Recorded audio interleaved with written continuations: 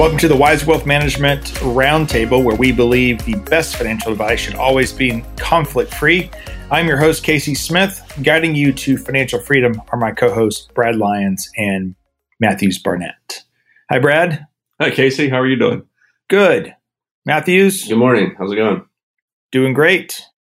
Benjamin Franklin has a quote that says, "By failing to prepare, you are preparing to fail."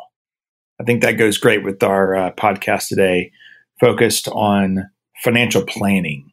I'm amazed that there are many different versions of what financial planning means. Kind of like budgeting, I guess, right? Right.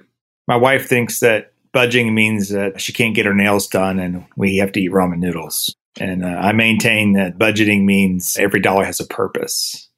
So I'm sure the same's with financial planning. Matthews, how would you define financial planning? Well, financial planning is a process. It's not really a product, more of a blueprint, kind of the foundation that you build upon. Unfortunately, not everybody has a financial plan. According to a 2019 study by Charles Schwab, only 28% of Americans actually have a written financial plan. They cited a few different reasons for that. A lot of clients felt that maybe financial planning was too complicated for them. Possibly they didn't have enough money to do any planning, so they were just going to try to wing it and get by and see what happens. A lot of different reasons. But according to the CFP board, financial planning is really broken down into a few different categories. Risk management insurance is kind of the foundation of financial planning. And then investments, retirement planning, income tax planning, and estate planning. Those are all encompassing bigger aspects of the financial planning process. I think that's a good point. Most people feel like that they don't have enough to financial plan with yet. Let's say you're 25 years old. What do you think financial planning looks like? Well, financial planning for a 25-year-old and a 65-year-old is probably different, or a 55-year-old is probably different. They would like to retire at some point, but that's not the first thing on their mind. For a 25-year-old, we might looking at some debt management through their student loans or possibly a first-time home purchase. If they're parents with young kids, we need to start working on college planning. And when you look at the big lump sums of numbers of how much it costs to get into college or what you have to retire, those numbers can be pretty overwhelming. But when you break it down into different steps and goals and how to get there, it becomes a lot more manageable. Yeah, another statistic that I see a lot is household debt. I think a lot with people 40 and under, even over 40 really, but 40 and under, debt seems to be growing. And sometimes I think a financial plan can be as simple as, okay, we're going to stop living beyond our means and we're going to start and stop paying 18% interest on credit cards and buying stuff we don't need to be buying and just focus on living with, as Dave Ramsey says, financial peace, right? Right. So sometimes financial planning, I think, is just starting with baby steps, getting something in an emergency reserve fund, getting debt free, and then starting to build for a future self. I know you've got a lot of experience in financial planning. You're a CFP yourself. Can you tell us like the professional definition of the financial planning process or what the CFP has for financial planning? Financial planning in itself is a collaborative process that helps maximize a client's potential for meeting their life goals through financial advice. It integrates relevant elements of the client's personal and financial circumstances. So that's the technical definition. How would you approach that as a practitioner? I can shorten that definition. Yeah, you want to give me a layman's version of that? We help people get what they want, given what they have. There you go. Again. Why wouldn't they just write that to begin with? I don't know, but when you look at it from the client side, that makes a whole lot of sense. It's like a whole different topic, but it's like mission statements. You read some of these company mission statements and you wonder how they come up with this stuff, It's too simple. Yeah, right, exactly. In the end, the simplest approach is always the best. All right, so walk me through the process. I want to do a financial plan. What do I need to do? The main thing you need to know, what are your goals? Just having the different accounts and assets don't really mean anything if there's no purpose for them. So I think that one of the biggest points of financial planning is really understanding, kind of what are your goals and objectives, whether that be to buy the house or get out of debt or maybe nearing retirement and need some retirement income, planning that process out. So it starts with your goals and then how the assets are part of helping you achieve that. That's interesting. So I guess it's a bit like organizing things first. Right. Yeah, it's kind of, we said, it's kind of your blueprint, your foundation for moving forward and how you're going to achieve those goals. You don't just go build a house without having a plan for it. When you're riding down the road, you have a way that you're going to get through traffic and to your destination. You might use Waze or some way to help that out, but you need to have a plan in order to get there. It doesn't just happen. Well, one of the things the plan does is help prioritize goals. Right. And I think that's what you were alluding to when you said that the difference between a 25-year-old wanting to do a financial plan and a 55-year-old doing a financial plan, the planning process is very similar. However, the prioritization of the goals is very different. Absolutely. I would think that 55, 65 years old are more focused on getting ready for retirement or entering retirement, where 65 plus certainly would be about cash flow, right? Making sure that they can meet all their obligations. And I don't think that's addressed. I think that's more of what's coming along the last few years recently is retirement income planning. You need to have some type of plan to get you down the mountain, as they say, not what you've been able to accumulate those assets. Some firms, I think, might prey on those fears about how you're able to achieve that. But I think you still need to have some type of plan in order to achieve those goals. Right. So going back to the process, it sounds like financial planning is just painful. Like I'm going to show up at your firm and I'm going to have to divulge maybe some of the things I did wrong for the last 10 years versus what I was supposed to do. It's not a judgmental process, that's for sure, but it is a detailed process. You need to know most aspects of a person's life, not just financially, but emotionally as well. And like you said before, it's kind of a counseling aspect to this, not just the planning side of things. Right. We've all made crazy mistakes with money from time to time. No. Yes. Some of them have been the funnest things we've ever done. Buying a boat was not the right thing for us to do financially when I did that. Right. But since the years that we've done it, we've had more fun than you can imagine. So it may have been the right thing for the family and not being able to do things together, but financially it may not have made the most sense. They say buying a boat is not the most intelligent decision you're going to make financially in our lives. Right. It's probably true. Or a pool. You know what BOT stands for, right? What is that? Break out another 1,000. Or a pool or an airplane. A Right. lot of different hobbies that you could. But we've all done it. Activities you could add to that, I guess. Yeah, I think that's very important. Understanding that it's something at our firm that I never want a client to leave with is, we're all supposed to eliminate debt. We're supposed to save for retirement, save for college, save for our own emergency savings. And sometimes you can't check all the boxes. And that's part of a good plan. Yeah, prioritization is very important in the plan. Although the process is holistic with all the check boxes you just mentioned, there are those that are more important at different stations in life, at different times, right, and need to be addressed first. So before we start diving into what a plan should be made of, I've noticed people coming into our firm that even at financial firms, planning means something different. You guys have any insight on why that is? Why so many different firms have so many different ways of planning?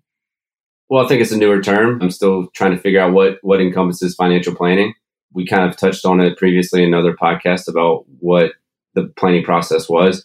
Some firms use that as a sales tactic to sell certain products, whether that be insurance or other proprietary funds. I think that other firms, they like to manage the assets and have a so-called planning side of things, but the main objective is just managing the assets. It's important to understand what's the purpose of the financial plan. Right. It's definitely part of our process here is every single client here is going to have a financial plan. 95% of them fully buy into that. And we have 5% we drag kicking and screaming through the process. But as fiduciaries, we have to work in the best interest of the client. And I don't believe at this firm, we're going to be able to give the best advice if we don't understand the whole picture. And it's reversed. I think what some big companies are doing is they're looking for the next sale. And the more they know about your tax return, the more they know about your overall picture, the more they can realize what products fit into your box, right? Where our approach here has and for most all fee only firms, I think I could venture out and say that the planning is the beginning of the process to manage the assets, because the plan develops the asset allocation, and how you should be investing going forward. A lot of times we take risk off the table for clients through the planning process. Client thinks they have to be very risky, but in the end, part of the asset allocation plan shows us that they don't have to be that risky, that we can de-risk the portfolio because the plan shows that they're going to live their lifestyle just fine.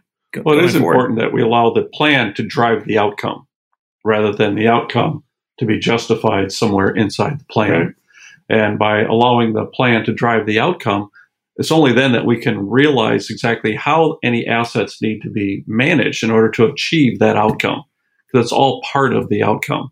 And if we can de-risk a client's portfolio in order to achieve that, we're only required to meet the required rate of return in order to achieve the outcome. And that's what's an important aspect of financial planning is what is the actual outcome? What is it that we're managing towards? What are the goals of the client?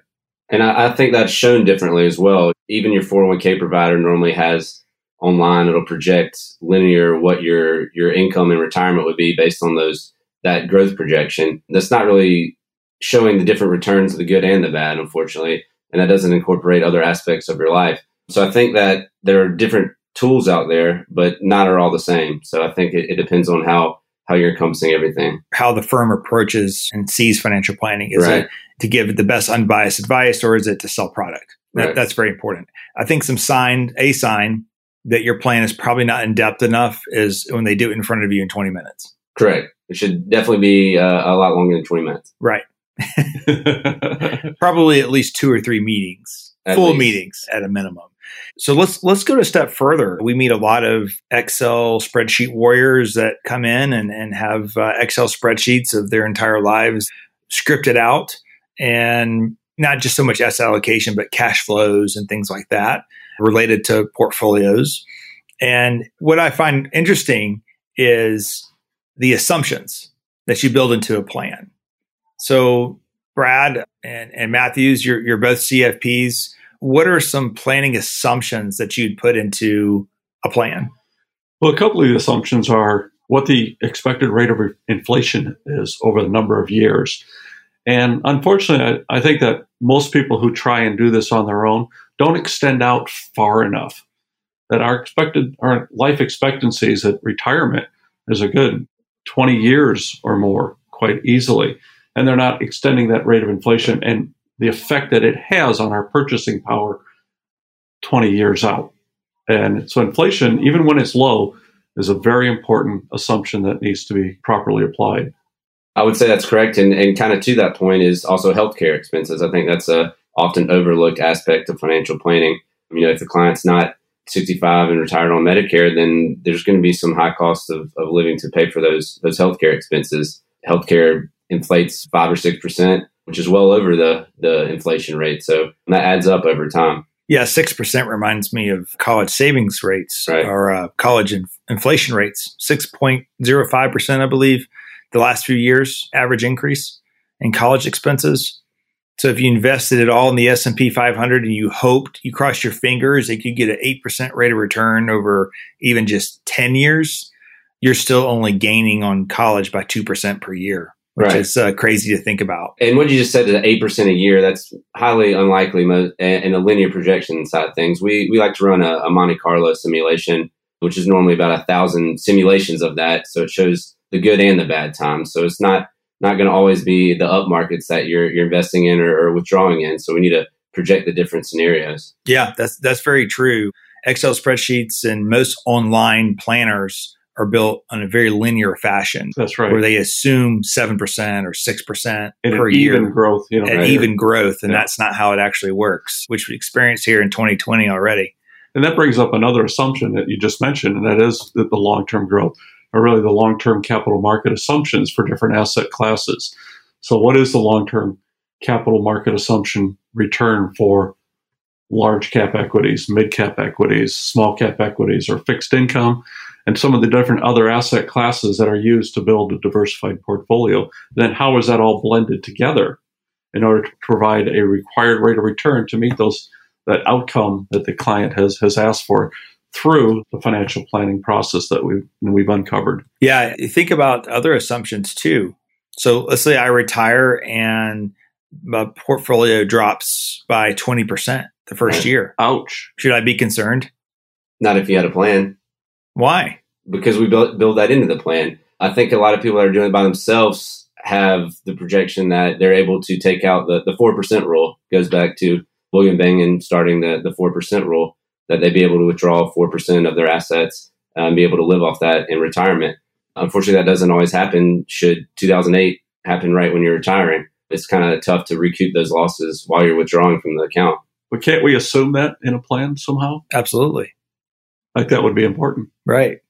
Yeah. I don't want to plan leaving this firm, leaving the doors out with a client that we haven't assumed some type of catastrophic market event for at least a couple of years. Right. And we build certain buffers into our plans. We have you retiring at 2 years of down markets in order to show that sequence of return not in your favor, kind of the worst case scenario for you, which I think is important. If that were later in your retirement, it's not as big of a deal. But when you're retiring and that would happen if you have planned for it, that could be a big issue. You mentioned Monte Carlo. I think gambling for some reason. That is a way to gamble a place. Unfortunately, it's not gambling. It's just running different simulations of good and bad, various other factors to help incorporate everything into that. So you're not focused on yes or no. You're more focused on probabilities of success. Correct. It's run on a probability. Interesting. So let's go back up a step and let's talk about the different areas of planning. So most people think it's just about retirement, but planning also should encompass other areas as well. Yes, the comprehensive plan is going to include multifacets of our lives, our taxable circumstances, our investment planning circumstances, retirement planning, estate planning for final disposition of assets. And within that are different categories as well, such as college funding planning for younger parents, cash flow needs analysis, etc. Matthews? I think social security optimization as well. People read a lot of what they've heard on TV or what somebody's telling them. They might think that the earliest they can get it, the better, but that could be the case, but sometimes it's not. So you really need to know how that incorporates into your plan and what's the best strategy. There's a lot of different strategies for that. Okay. What about like property casualty? That's another way you can lose assets, is by not being insured properly. That is, I think that, that's the foundation of financial planning, is you need to have protection, the risk management side of things. We don't sell any products at our firm, but we do have different firms that we work with. It could be life insurance, whole life or term, long-term care. You mentioned property and casualty. What we've run across a lot lately is clients that might not have an umbrella policy to protect them in the event that something happens that is not covered by their property and casualty liability. It does beg the question in some respects, does everybody's plan look the same? If you're using the same process to review everybody's financial circumstance, is everybody's plan the same? And I think the answer to that is no. Everybody's plan is unique to them, right? Given their goals, their situation, their station in life, what they want to accomplish, what their family is, if they have special needs within their family. So I think that one thing that someone should look for when they're working with somebody to produce a financial plan for them is the unique aspects of that plan relative to their own personal situation. Yeah, we see that in all of our plans. A very common question is, well, do I have enough for retirement? And the answer is it always depends, right? That's right. There's clients that are living comfortably and very happily on $35,000, $40,000 a year in income, debt-free. And you have other people who, if they have less than $200,000 a year in free cash flow, they're panicking. Every client has unique needs, which requires a unique plan for each one of those. Certainly picking and choosing, some families don't need to do college planning. Some people don't have to have any kind of debt analysis done. I think I'll add is one of the big things I see in planning, and you guys can speak to this too, is the elimination of a mortgage.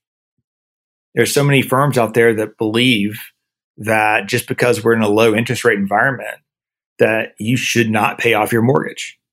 And I think that is just a conflict of interest in their advice, because the more money that they keep in their firm, in their products, the more money they make. But in reality, yes, you can maybe get, let's assume 6% or 4%. Let's say the market gives you 4% and your mortgage is a 15-year 2.5% mortgage. You do make that spread, that difference between the two, right? But there's a piece knowing that when Corona of 2020 comes in unexpectedly and the market declines very rapidly, and you're not quite sure what's happening other than you have to stay home, knowing that your home's paid off. You're not dependent on the Dow or the S&P to produce your mortgage payment in the future. And people don't take that into account. And it's something that this podcast is not supposed to be an advertisement for Wiser at all, but it's something that happened over the Corona time period was the thank you emails that we got from thank you so much for convincing me to pay off my mortgage because I have a lot less anxiety now. And I believe that adds life to your family, you personally, because that's less stress that you are under. But that all comes out of the planning process. It's running different scenarios with mortgage, without mortgage. Right. And I don't think it's just the mortgage. The mortgage is a big piece of that, but having that plan allows you to have that peace of mind. You're not just winging it as you go or in retirement. You've planned for that. So now you have that peace of mind. Well, it's through the planning process that you learn that you can perhaps pay off a mortgage and still have enough to meet all your other goals. But without going through the planning process, you may not know it. Correct. You may wonder, and then fear of wonder may stop you from actually doing it. And the reality is, if you pay off your mortgage, it's like a tax-free raise in your disposable income. Right. A lot of people think that they're not getting the tax deduction on their interest anymore, where really nobody's getting that deduction anymore with the current rules in place. I didn't mean to hone in on paying off a house, but I think that's a great example of what comes out of a planning process that people are surprised by if the assets are there to be able to make that happen. Another important part of planning is, you said it earlier, was the income planning.